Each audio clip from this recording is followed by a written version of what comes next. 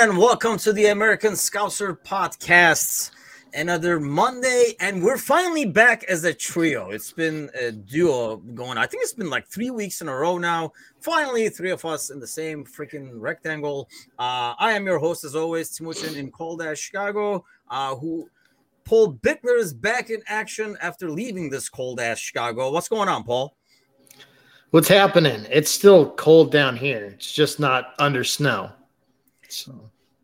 Yeah, we don't have as much. Oh, yeah, like an inch or something like that. But by Chicago standards, it wasn't snow. It is cold as fuck. BJ made it even before I got on air, for God's sakes, this time. And Alan is with us as well. And Gally is with us as well. What's happening, Gally? Not too much. Good to have you both back in the squares.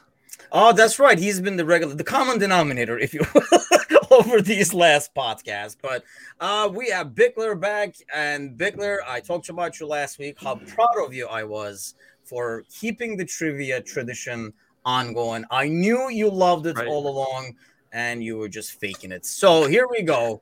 This week's trivia is from BJ again. It's World Cup related again and Liverpool related. So which Liverpool player has played in the most World Cup matches?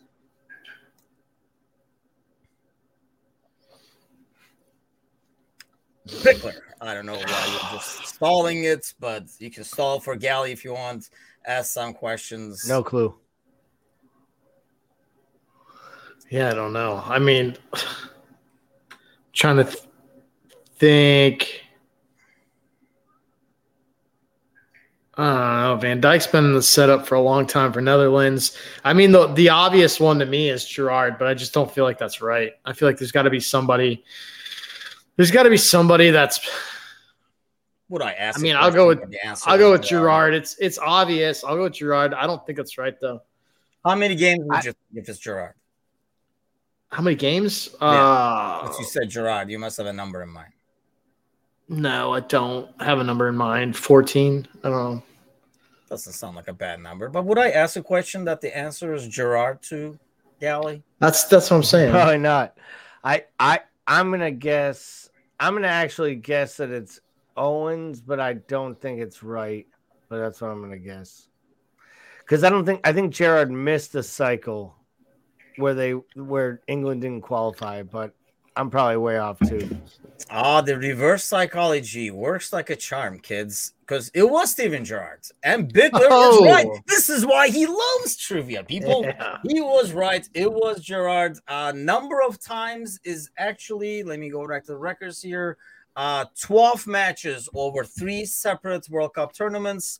10 as a starter, 2 as a sub. Harry Hendo is guessing Moby and Suarez. Alan got it with his Gerrard guess right there. So, yeah, there we go. There's the trivia. And Bickler, in effect, this is why he loves it, people. But we got that out of the way. Let's do some Liverpool stuff first, and then we'll talk about the World Cup because I can see Bickler is just dying to talk about the World Cup because I'm sure he's watching every second of it. But one news that we did not have since our last podcast is Curtis Jones signing an extension. We did talk about it in the morning show, kind of like one of the bigger headlines we covered that day. Meanwhile, if you have not followed us every morning, 8 o'clock Central, 9 o'clock Eastern. Now with the World Cup edition, we're on every morning with the morning cup of coffee. I might have to change the name of the show because I'm the only guy who shows up with coffee. We got all kinds of weird drinks showing up aside from that. But we'll be talking about a lot of the World Cup, anything that comes up, Liverpool as we go. But headlines these days mostly have been the World Cup. Curtis Jones, Bickler, how excited are you? So excited. On a scale of 1 to 10, it's like probably busting off the scale at a 6.5. I mean, we see that just because he's one of the ones that we've thought for a while probably needed to move elsewhere. At least me and Gally did. But I mean, there's some precedent for this, right? I mean, I feel like most of the time, a lot of the time, players' valuations are tied to how many years are left on their contract. So, I mean, I think with the younger player, this could be a potential move to make before and just try to maximize what you can off him. At least that's what I'm hoping. Not that I don't wish him well. I just think that he's not of the caliber that we need in our midfield, even as a rotational player. And I think if he was going to develop the things in his game that we've needed him to develop, he would have done so by now. What do you think, Gally? Is that a fair assessment, or are we kind of like judging him too early, hoping that he would be the savior in the mess that we had right now? So is it kind of unfair to ask? But I do know I'm just playing the devil's advocate over here as always. No, I mean, I don't think it's too early because I think he's been here for 3+ years. It's not like it's a year and a half. It's 2 or 3 years. He's been part of the first team setup. He has never made a big step forward. If anything, in some ways, he's regressed at times. And I think his overconfidence is why he won't succeed here at this point in his career. Maybe later in his career, he would have had a shot. But being a kid from here, I think it's tough. I'm with Paul. I think I said it at one point. I hope this contract signing is, an investment in his selling price. Because honestly, the wages they have him at are reasonable. And they're the type of wages that any club that takes on his contract can bring in. So I feel comfortable with him signing the deal. I'm with Paul. I don't think he's a long-term answer for Liverpool as a club. So this to me is one of those sideways moves, especially in a time when we need midfielders so much. It's like a false narrative. You think it's just, what do you think about that, Bickler? Is it an investment to get more money out of them in the future? Is it more of a deal where maybe if we didn't have as many injury problems and didn't rely on him, he would not be such a bad option to bring as the 6th or 7th guy in a League Cup game and would be in the homegrown numbers. Whereas now it feels like because of the lack of depth, he's called upon perhaps too early, or if you can't call upon him now, when the hell are we going to call upon? Yeah, I mean, I think it's probably a number of those things, right? Like, I mean, the last thing we need is another player rolling out for free on a free.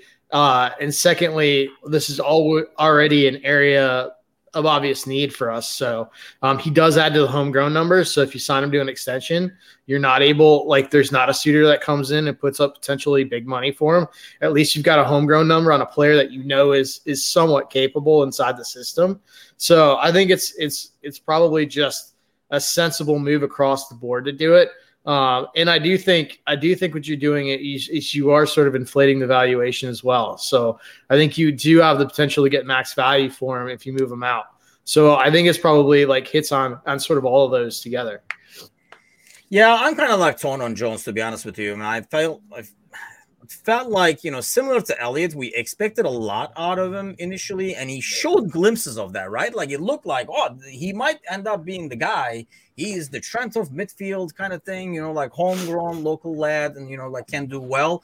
But then I know he had those injuries, the weird eye injury and stuff like that, and we never really got what we were hoping to out of him. And I don't know now when he's called upon, I don't know if it's almost like too much on his shoulders. He's playing in positions that is really not his natural position. Like, he's playing on the wing and stuff like that instead of like where he probably would be more suited for. So I don't know if some of the assessment is fair as well. So I think signing him in a contract, kind of like similar to what Gally is saying, buys us some time to see if he can make that extra step with maybe not as much responsibility held up on him and playing in positions that he's actually meant for. And then if not, you can probably sell him after maybe like loaning him or something like that and get some money on him just for the English factor alone, the English plus money, if you will. Harry Hando says, what do you guys think of FSG lads, in or out? That's kind of like a long-term conversation, but I wanted to kind of like, since obviously a lot of the rumors, it's kind of like simmered down with the World Cup. Maybe the money is not as much as always out there, but when you guys hear these rumors and stuff, Gally, we'll start with you on this one. Deep inside, do you want FSG to flat out sell, or would you rather have them kind of get another investor, bring some money in, but leave the control with FSG? Like deep inside, what are you rooting for? So I've always been an FSG supporter. I'm from New England. I'm a kid that grew up here waiting for the Red Sox to win the World Series. Those assholes showed up to town and they started winning World Series. I got to admit, I got a soft spot in my heart for them. and then they made Liverpool a winner, so I really can't complain, right? At times they irritate me. At times would I love to see more investment? Of course. So if the business model says, and it does right now, that they need financial backing to compete, they should find financial backing. These guys are smart. They're not going to go out there and get a bid on their investment and not know how much it's worth. So they found how much it was worth, and they also found out at the same time there were some buyers. So they're entertaining offers. Whether they leave or not, they're not leaving for Saudi money. They're not leaving this club with a blight on their record. Like, these guys are smart businessmen that plan to buy other sports franchises around the world. But what is your preference? Like, your personal preference? My personal preference, I think, would be that they stay with enough financial backing that allows them to compete at the level they want, because I think these guys want to be elite, and I don't think they have the financial backing right now to compete with 4 or 5 other clubs in the Premier League. I think when it was one club, it was one thing.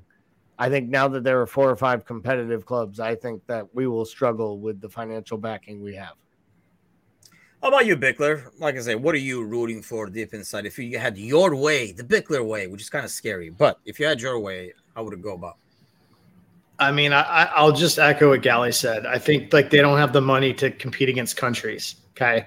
Like, and that's the bottom line, is that they're not a sovereign nation. And like, I just want what's best for the club. And obviously that's to compete financially at that level. I just think down in my heart, I think they sell and they get out, because I think if you look at what they do from a business standpoint, I think the investment that they put into the club now to compete, not only do they not have it, but I don't know if it makes a whole lot of sense for them to get it, because the valuation of the club isn't going to rise in conjunction with what it's going to take to compete at that level. Right. Like, and that's what they do. They buy businesses, they build businesses, they sell on for valuation, they move on to the next project.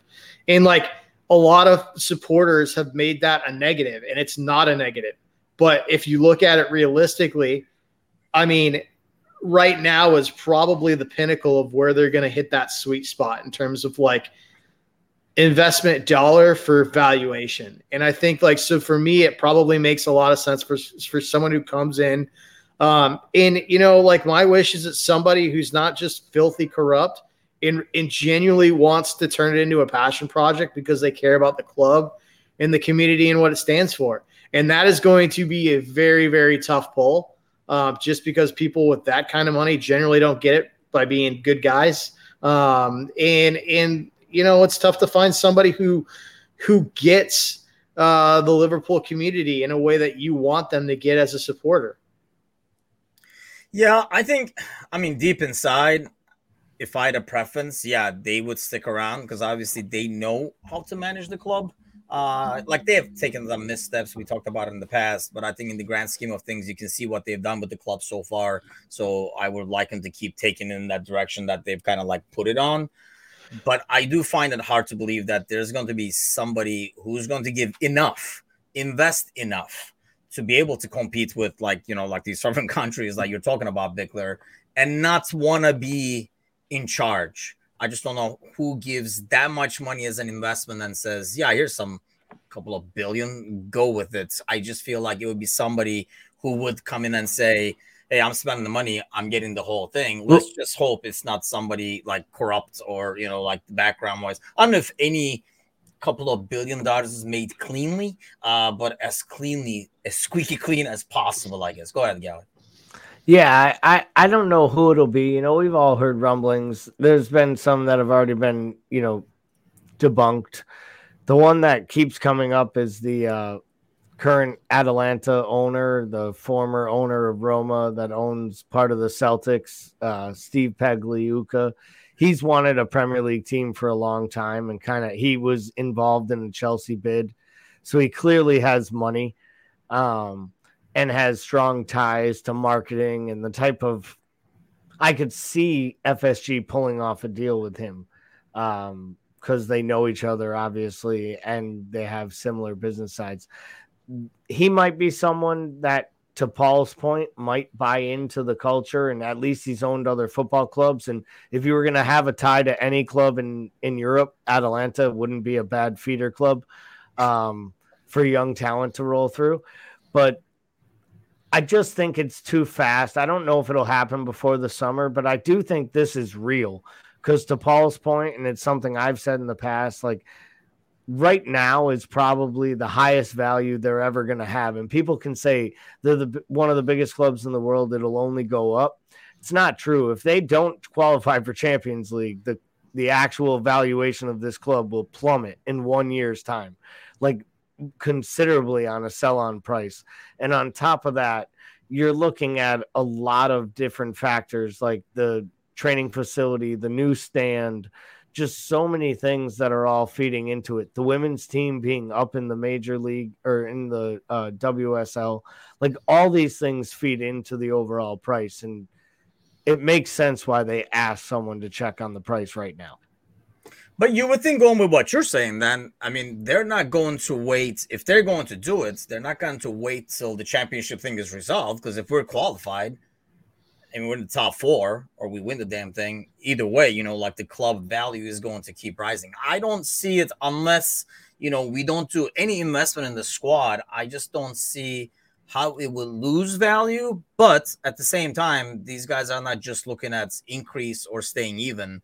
They want to see how much does it continue to increase at the rates that it has, which is like not possible to do probably in some ways, but you can keep kind of like peaking with the investment they've done with the stands and stuff like that. You would think the income, the revenue has gone up over time too, and it will continue to with like the gates and stuff like that. So it'll be interesting to see. Just Harry Handel brought it up, so I figured like get your guys' take on it. I keep seeing like this rumor, that rumor, and they just keep debunking. So I think until there's something more solid, it's kind of like it has become the transfer rumor kind of a deal, except with owners instead. But let's get to what everybody is talking about right now, which is the World Cup. I know you are not a huge fan of the international game the way it is, Bickler, especially the U.S. national team. We talked a lot about it with Gally last week in terms of like our take on the World Cup and stuff, but I did mention it then that since you're kind of like the moral compass of this podcast overall, figured, you would tell us where you stand. That is terrifying. All right. Yeah, I did. Man, I picked a good backdrop for this. Jeez. Well, what do you think? You're all in?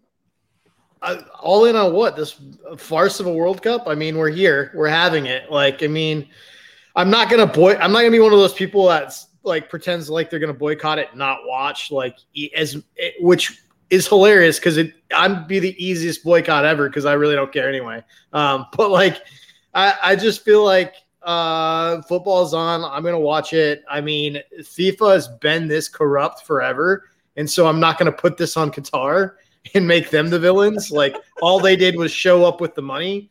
Like by the way, that Netflix documentary is pretty yikes on FIFA. If you guys have not watched that, the FIFA Exposed or whatever is just it is pretty. It's gross. Anyway, you need a shower after watching. It's so it's the frustrating thing is it's just a bunch of white filthy rich people that are already filthy rich getting more filthy rich off of like countries that the rest of the world has essentially pillaged for raw minerals and goods. Like it's so just basically you're telling me about the history of time. Yes, exactly. Yep. Yeah, it's basically imperialism. More or less same as any other World Cup. I mean, we're 4 games in. I've watched about as much as like I care to watch, but I mean, which is all of the games. Okay, all right. I've watched them all, mostly because I don't want to work. All right, like I work from home. All right, that's the pandemic game changer for everybody. We can all watch the World Cup now. No, I think. I'm trying to think of the last World Cup I remember really being into is probably South Africa for some reason. I don't know. I feel like I was pretty into that one. This has been all right. I've watched it. I mean, Big shocker, first game of the day, nobody can get into the stadium because the app crashed for ticketing, which, like, you know, we haven't had 4 years to get an app ready for this. Like, I don't know. Well, we didn't know how many people would show up. like you would think, I mean, you would just think that you would, like, an app functioning is like the most basic, like, you can prepare for that with tech support and all sorts of stuff. Like, and I work in cloud-based software, so I know a thing or two about things hitting the fan on that stuff. So, but I mean, maybe they're using the same servers that we play Fantasy Premier League on. I don't know. Yeah, crashes when there's more than 10 people trying to change the lineup. We are not ready for this. We don't have the back end for this. But I mean, here's the thing. I'm always a lot more excited about World Cups compared to even the Euro or Copa America and stuff like that, just because, like I say, I just like the different systems. And as they've come closer, I think, over time, like South American football compared to European and stuff like that. But they're still very unique and different. The different fan bases. I mean, you watch the game with Senegal and Netherlands. I think that's the first game that I felt like it was a World Cup game. It just felt the environment felt totally different. You hear the stands, it sounds totally different and stuff. And that's what I really like about the World Cup. And I know, like, a lot of this stuff kind of puts stain on it. And I think I'm able to, working from home, like you're saying, Bickler. I mean, the laptop is here, the games are on. I'm not getting up at 4 a.m. to watch freaking Argentina play Saudi Arabia, but, you know, starting with our morning breakfast show, pretty much every game is on, and I'll be watching it. So far, Gally, I mean, we talked a lot about it last week in terms of how much we would follow it. What do you think so far? Better than you expected? Worse than you expected?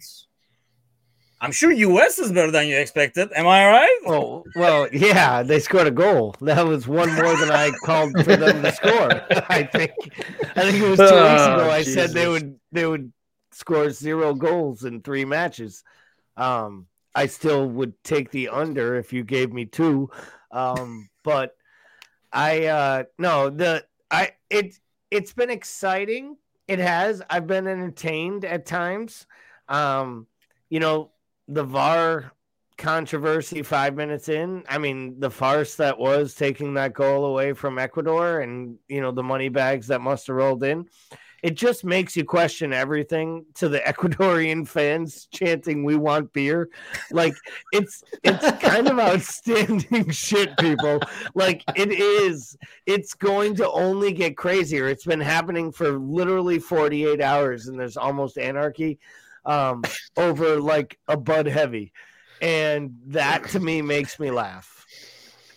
Yeah, I think that's the thing. I mean, you started with that. I still don't understand what the hell happened, because they showed one highlights of a foot of a cartoon character sticking out compared to the other one that was probably drawn by somebody who Qatar paid off. They're like, hey, put this guy here, put his foot over here. Like, they never showed an angle, lines, nothing. And then at halftime, like, Fox acted like nothing ever happened. They were like, what? What's the air?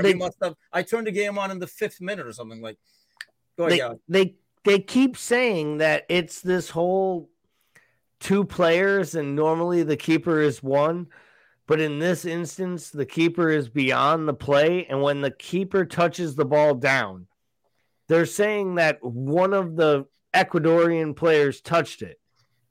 And therefore, the player that was in front of them, which was Valencia's foot, is in an offside position, because that one guy who's like 7 yards towards the touchline, like 7 yards away, he literally is out of the view. He can't be caught by the camera at that moment because he's so far playing alongside. Yes, they can. Enough money pays and shows everything. I initially thought it was because of the goalie. And it was the header coming in. First, I thought it was Valencia was off initially, which I'm like, that shouldn't matter because the ball didn't come from that header. Then they kicked the header. I'm like, okay, I know the goalie doesn't count, but there's like still like a bunch of guys in there. And then they showed that thing for like literally 5 seconds. They were like, see, foot off. Let's keep going. Nothing to see here. And then it was just like, okay, what happened? And I'm like, okay, you know, my brother and I were like texting back and forth, and he's like, how the hell is that off? And, and the other side of it, the computer, like the sheik, or like it's literally the best way that you could have possibly started that World Cup. And the other side of it, and the other side of the whole thing was if they had cut away to the other side of the like they show the play, and on the other side of it was literally Scrooge McDuck just swimming through money, just counting it as he spit it up in the air, and he came out with like a chic hat on. Do you think there's like a understand? There's got to be like outside, like you're like, yeah, the Fox just really didn't even touch on it, and like VAR came down real quick. And it's like, I think out of any major point of like public broadcast, there's just got to be like a guillotine sitting there, like with just one guy standing on standby. Like it's like, it's gonna be wild, man. I love it. And as I watched, by the way, so I watched it on like different channels so far, right? I've seen it on like BBC, I've seen it on Fox, and I've seen it on like the Turkish channel. So like it's all very odd how the approach towards the World Cup really changes from like place to place. Because I mean, the Turkish one, it's at least same religion overall. I mean, Turkey is like, I don't know what it is now, but it was like 98% of Muslim or something like that. So you have the common religion. So they're not nitpicking on some of the religious stuff as much, not to offend, the regular Turkish folk, if you will, but they are kind of like nitpicking on other stuff. BBC is like just like hammering them, and probably as they should. And then Fox is acting like we're in Iceland. Like they were like, "What? We're in Qatar? What are you talking about?" Like, Fox, like nothing is happening. It was so weird seeing the differences. I thought this was in Phoenix. Fox is basically Fox has done everything to make me think this thing is happening right here in the good old USA. Everything but having like Hank Williams sing the Open. Like this is out of control for me. I think their coverage has been appalling. Honestly, I think the fact that they make me sit through Alexi Lalas for a fourth World Cup is just criminal. The fact that Clint Dempsey is one of the color commentators, like that's just stupid. And I don't even hate Dempsey like you do. I've told the funny Dempsey story about him going crazy and demanding the transfer out of the Revolution, and then them telling him no. Him literally walking back into the dressing room, punching the captain in the face in front of the media, and then looking at a buddy and going, now they'll transfer me. And he was sold like 3 hours later. Like, it's one of the all-time great, like, he's one of the few American athletes who would actually do that kind of thing. Like, he really gave two fucks. And his color commentary shows that at halftime. They're just terrible. Rob Stone's actually a professional, and everyone else they make him work with is just an absolute buffoon. Like, Rob Stone just sits there, I think, sometimes, and he's like, how did I get this? How did I get Tony Meola, freaking Stu Holden, and freaking JP Della Cameron? What's going on here? So that's a good. By the way, I mean, somebody told Alex Lalas, you can't look any more douchey than you are, and he's like, challenge accepted, and then he has managed it, and then put Dempsey next to him, who I despise. I mean, he's up there with Neymar. Since now he's retired, he's off the picture, but otherwise he would be neck to neck with Neymar and rolling around on the ground. But okay, so here's the question, and I know in the U.S., I think this is done more perhaps than. Back home as well in Turkey, but in like England and stuff too. Would you rather Bickler see or listen to somebody who knows the game, but it was like a nobody when they were playing? Or do you want some kind of a validity, somebody with a career over there talking? I mean, as a fan who's listening, what is your preference? Because I feel like in the States, there's this thing where they're like, they got to be able to, like, the fans have to be able to recognize the guy, because it almost feels like they act like they're going to say, "How do you freaking know?" And then they, underneath they're like, appeared in 4 quarterfinals or something like that, like a stupid like a title and like a resume line. So, what is your preference? So, I think there's an overemphasis on game experience, like clearly, and I think I understand why. I think at its best, it looks like Tony Romo, who can intelligently sit there, look at a play, dissect a play before it happens, explain to the casual viewer what's happening in take a very sophisticated play and break it down so the average consumer can appreciate it and understand it and has good personality behind it. I think that's it at its best. I think Tony Romo is a 1 in 100 character. What I miss, and we talked about this earlier in the Discord channel, was just like, from a professional standpoint, the greats, the Bob Costas, the Vince Scully's of baseball, like I think we've lost the storytelling angle of sports in a way. And like, I don't think you would need to have played the game to be able to tell the story and let the game breathe. And I think that's what the great commentators do. A lot of times they don't talk. They allow the game to talk, the sounds of the game to come through. And when they do talk, I don't think they necessarily need to bring you through exactly what's happening in the player's mind. Like, I think just the ability to actually speak a narrative of what's happening as a game is story in motion. Like, I think we've lost that.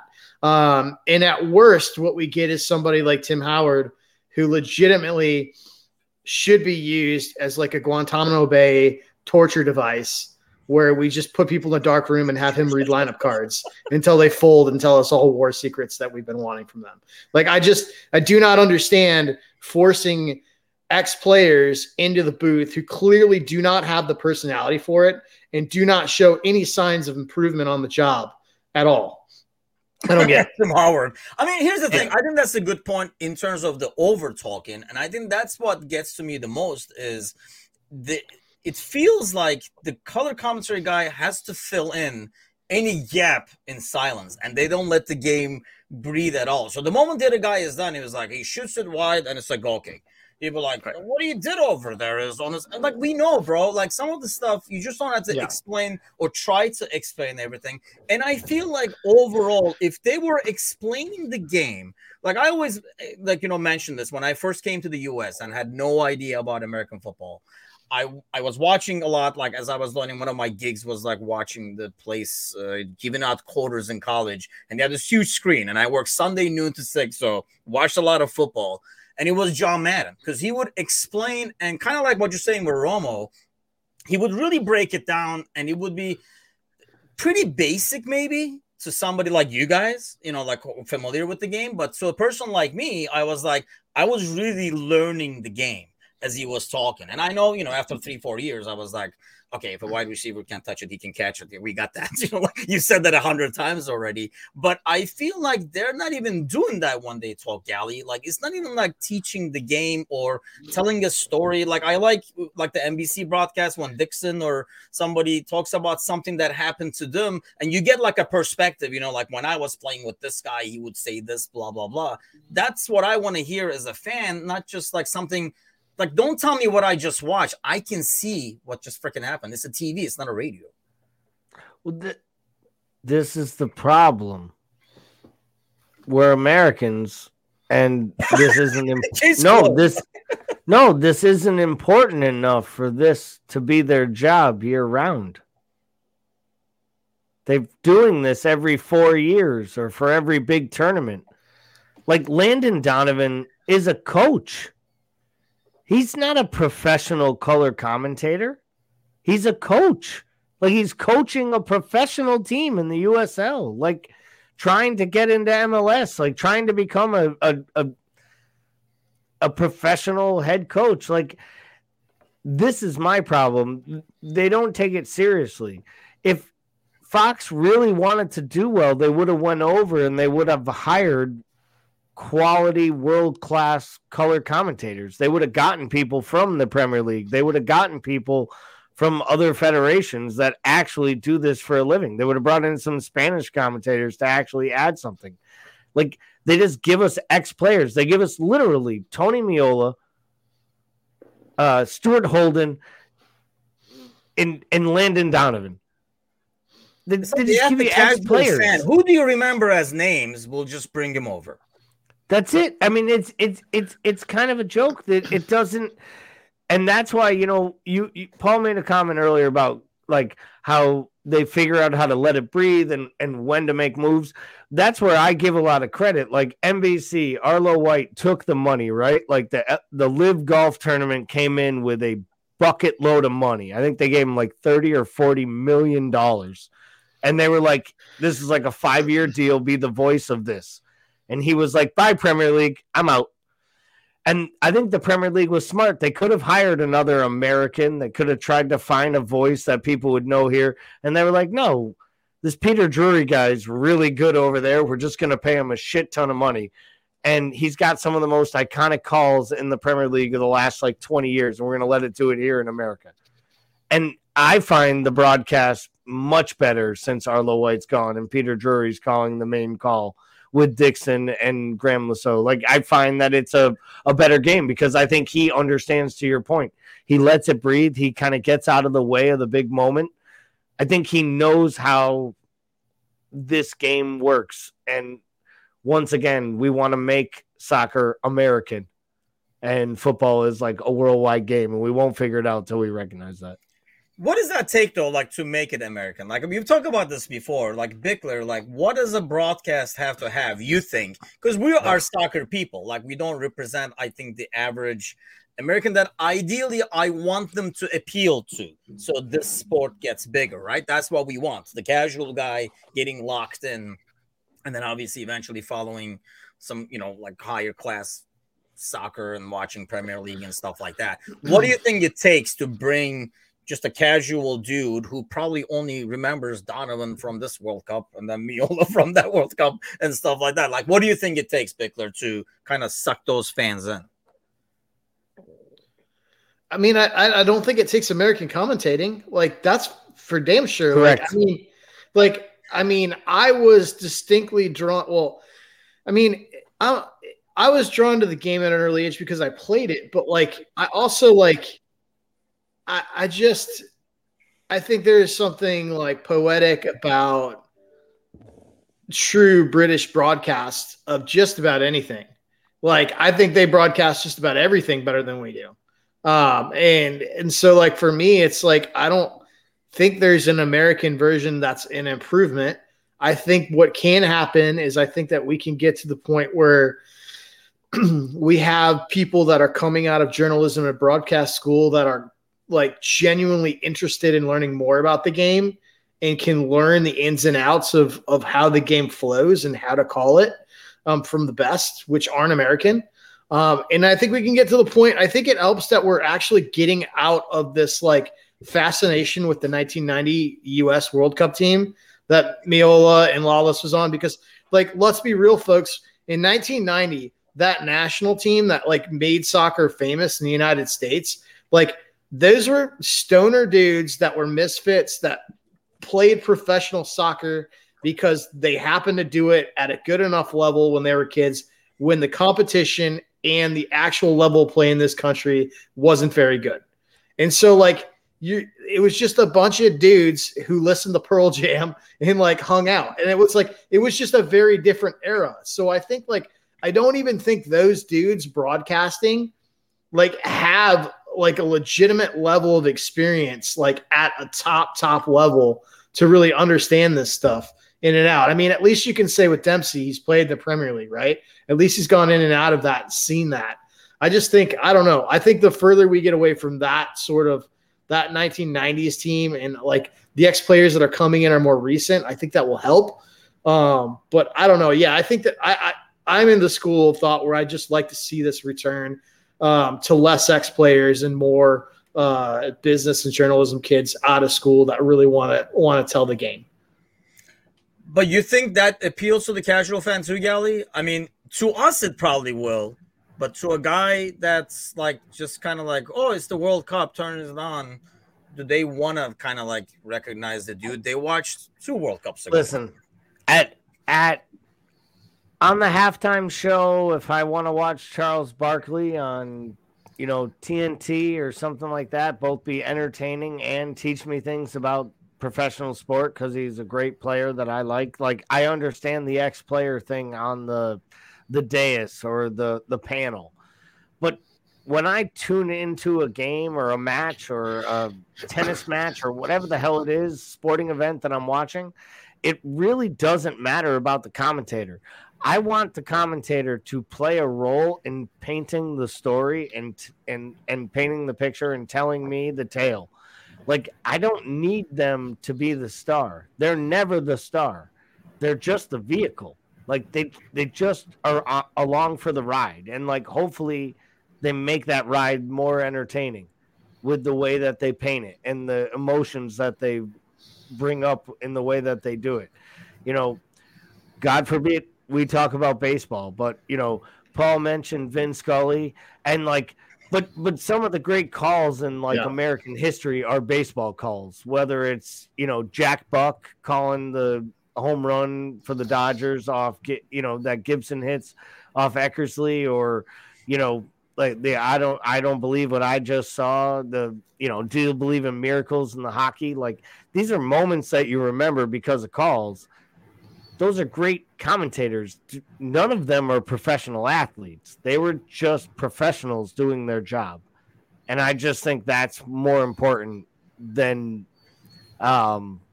whether or not you played for the United States men's national team at some point and anyone in this country knows your name. Because nobody's listening on Sirius XM because Landon Donovan is talking during the England game today. No one. See, I think part of the problem is I think the media thing has become where they want to be A, shocking, and B, they do want to be the star. And when you talk about, you know, like those famous calls, I think those calls are special because A, they're not planned, and B, that guy just happened to say that at the time. Yep. He didn't prepare for that. Like, he didn't have that in his pocket. I almost feel like now, maybe it's just me and just getting more cynical as I get older, but you see something happen and you get a call and you feel like that was in the pocket all along.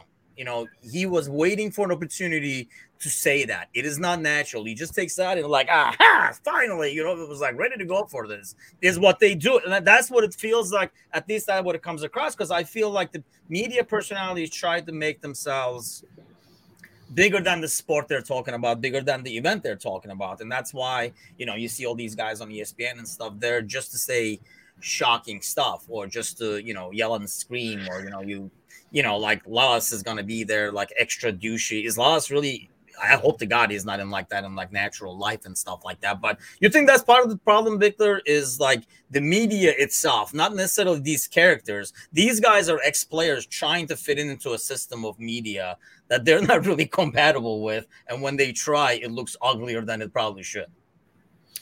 I think that American television broadcast is trying to steal's probably not the word. I think they're trying to adopt the model that the NFL has done, and I think it doesn't translate. And I think they're desperately trying to pull more people in, thinking that that'll work by using ex-players.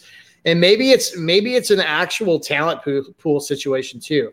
Maybe it's a shallow pool to actually pull announcers in for and to get into this. I don't know, but I do know that it doesn't work, and it's not what like real supporters of football or soccer in this country really want.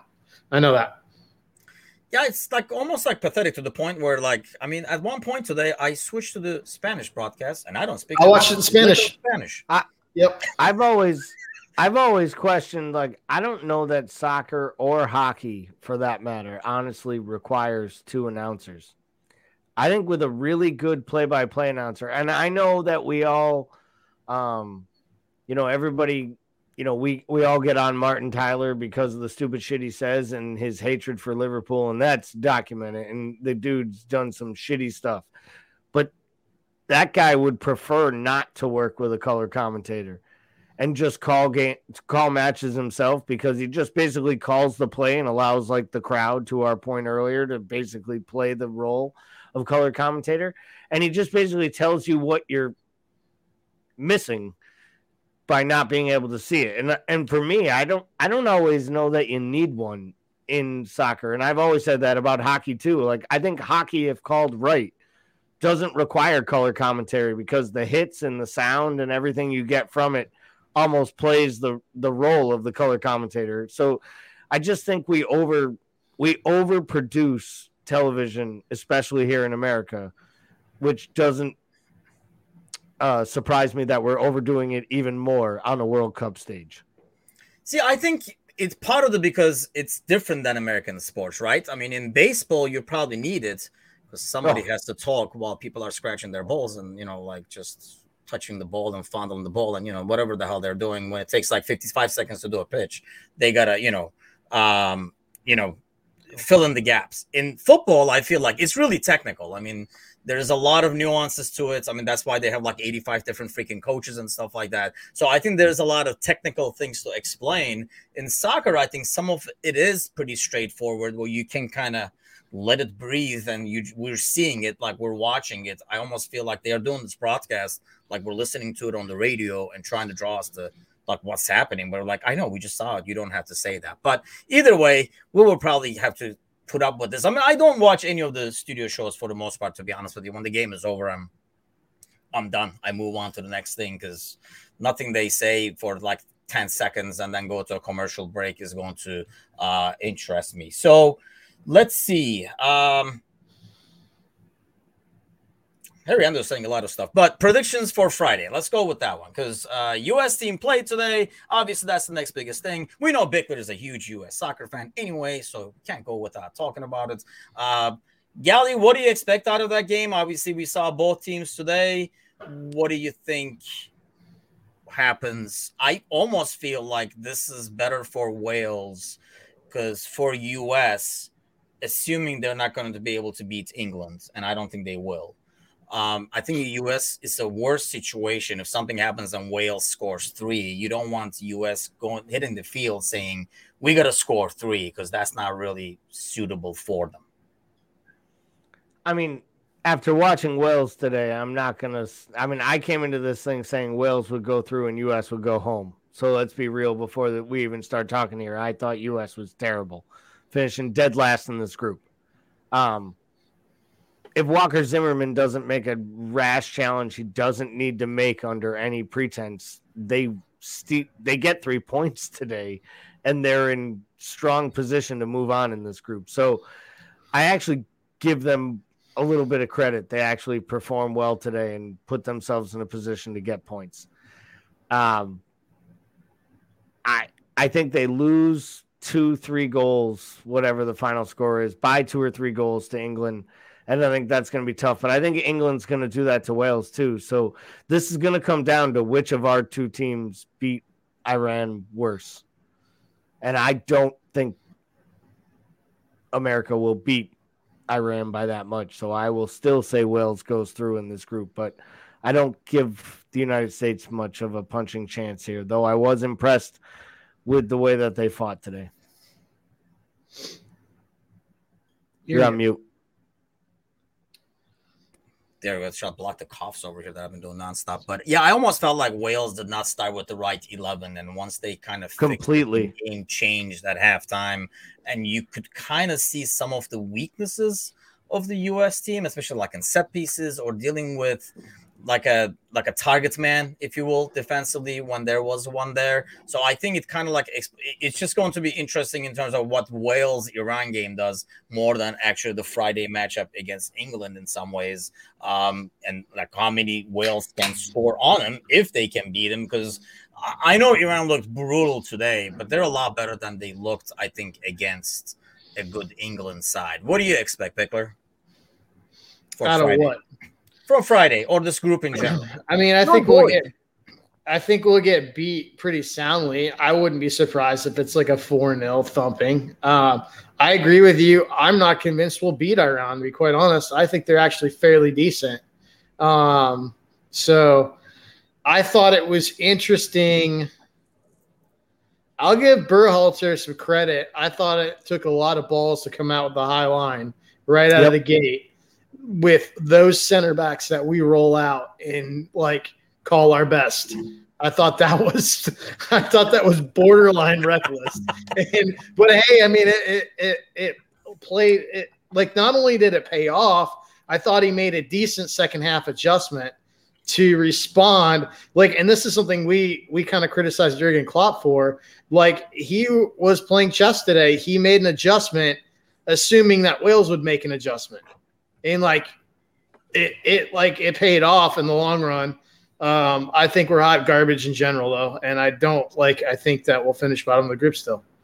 I'll be honest though, it's like I was talking with my brother. He was like, "What is this like an American thing?" Because USA plays a little like Leeds, where it's very fast and reckless, very entertaining to watch. Because I thought today that Wales game was probably the best game in terms of for a casual fan to watch overall. But it feels like sometimes they play faster than they probably should, if you will. They almost outpace themselves. It looks hectic and careless. And, when you play against a good team like England and stuff, if they do those mistakes, they can really hurt them when they lose that ball in midfield and stuff like that. But it should be an interesting one. There's definitely a lot of interesting games coming up in the group stages. But really, next round is when the action will start. So Thanksgiving is this week. What does Bickler do on a Thanksgiving day? I'm sure entire fans want to know, what can we expect out of a Bickler Thanksgiving? So I will do the same thing that I've done since I was a child. I will watch the Detroit Lions lose. And then when you turn 21, you watch the Detroit Lions lose with beer cans involved. So I'll be doing that. I'll probably be receiving videos of my dad making a turducken where he glues unnecessary legs onto a turkey because he thinks it's really funny for the turkey to have like 12 legs, even though it's just like him like eating. But other than that, no, I don't have the kids this year, so I'll be watching football at home. I'll be in sweatpants, just swimming in beer cans.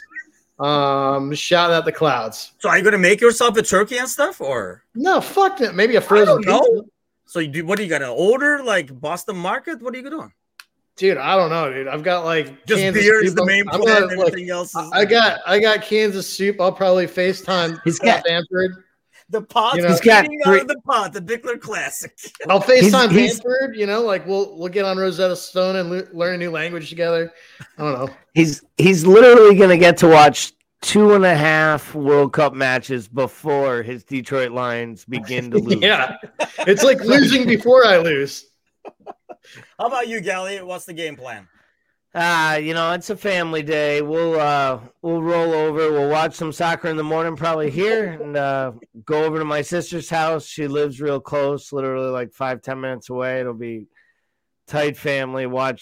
Eat a lot of good food. And then it's actually a big Galvin day because you got the Bills.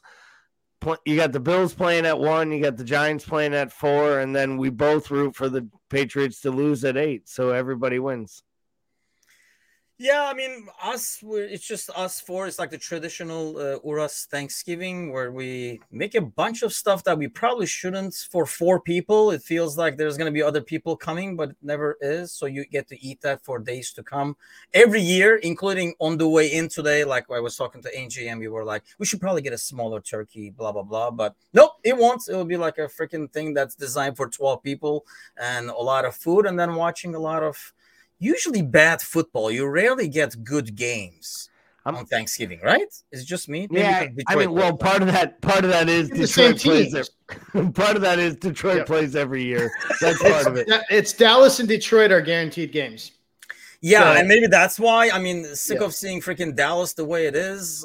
You get like you get one bandwagon team, and then you get one team that's huddled around a trash can. Like, I mean, that's how that goes.